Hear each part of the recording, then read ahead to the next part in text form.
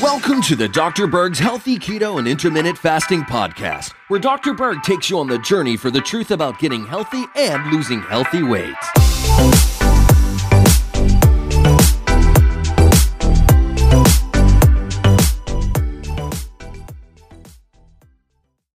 Okay, so recently had another question from someone that wanted to know why weren't they losing much weight after doing keto for an entire month. I think they lost like 5 pounds, okay? And their husband lost a lot more. Okay, so let's just kind of cover that, because if that comes up for you, this may help you. The key or essence of how to get results with intermittent fasting and keto is to decrease insulin. That's the most important thing you need to focus on. And that would be 2 things. One is lower your carbs.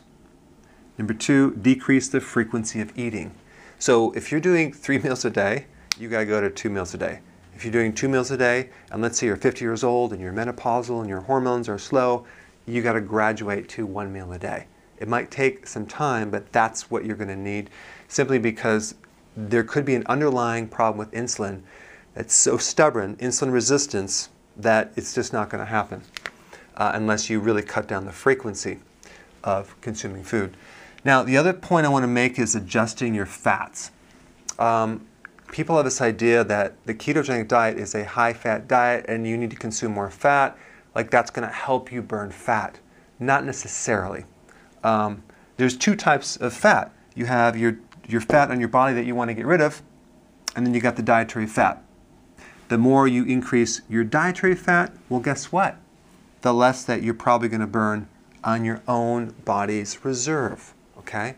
Now, fat is helpful and necessary for a couple reasons. Number 1, you need it for all the cellular membranes, for all the hormones, for your brain, your nervous system. So we need that for structural purposes. We also need it to help you be satisfied so you can go long periods of time without eating. Other than that, you don't really need it. So in the beginning, when you're doing intermittent fasting, it's very helpful.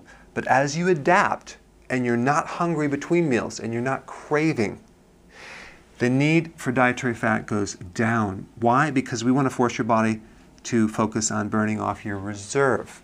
So I wouldn't add any extra fat other than the fats that's already in the proteins that you're consuming. Okay? And that's going to help you.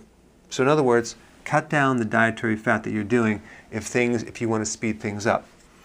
The other point I want to make is that how is your waist, your clothes? Okay? Are you losing inches?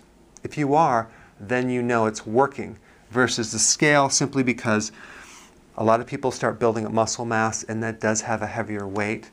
It has less volume, so you're going to shrink in size, but maybe not in weight because you're building muscle at the same time as you're losing, and that's just a factor you need to look at.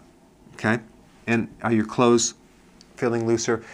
Just realize that's a really good indicator that it is working. In your mind, you might be thinking that you need to be losing at least 2 pounds a week to know that it's working, when in fact that's not true, okay, at all.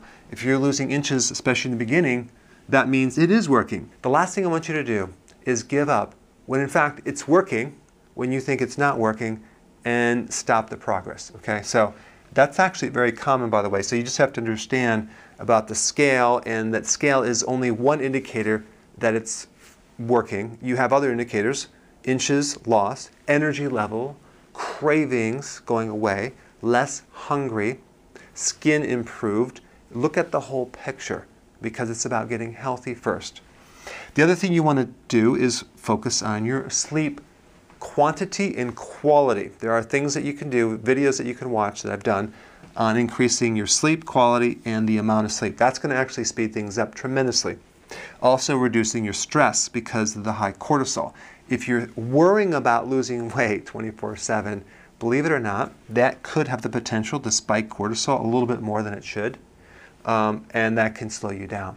So you almost want to do the program, not worry about it, not think about it, not obsess about it, and just let the body do its thing. But it does take a little time. That's why we call you a patient. And that's in fact why we have a waiting room. You didn't know that? Yeah, that's why. All right, thanks for watching. So press the subscribe button, and this is misspelled. So I can't spell. So I'm going to have to add that in here. Okay, take 2. Press the subscribe button and I can't even say this. Okay, geez, let me do that over again. Press the subscribe button. Just press this button right here, subscribe. Okay, that one right there. Just do it right now. What's the next part? What am I going to say? Take 5, do it, and where am I going with this? Press the subscribe button and I will keep you updated on the future events.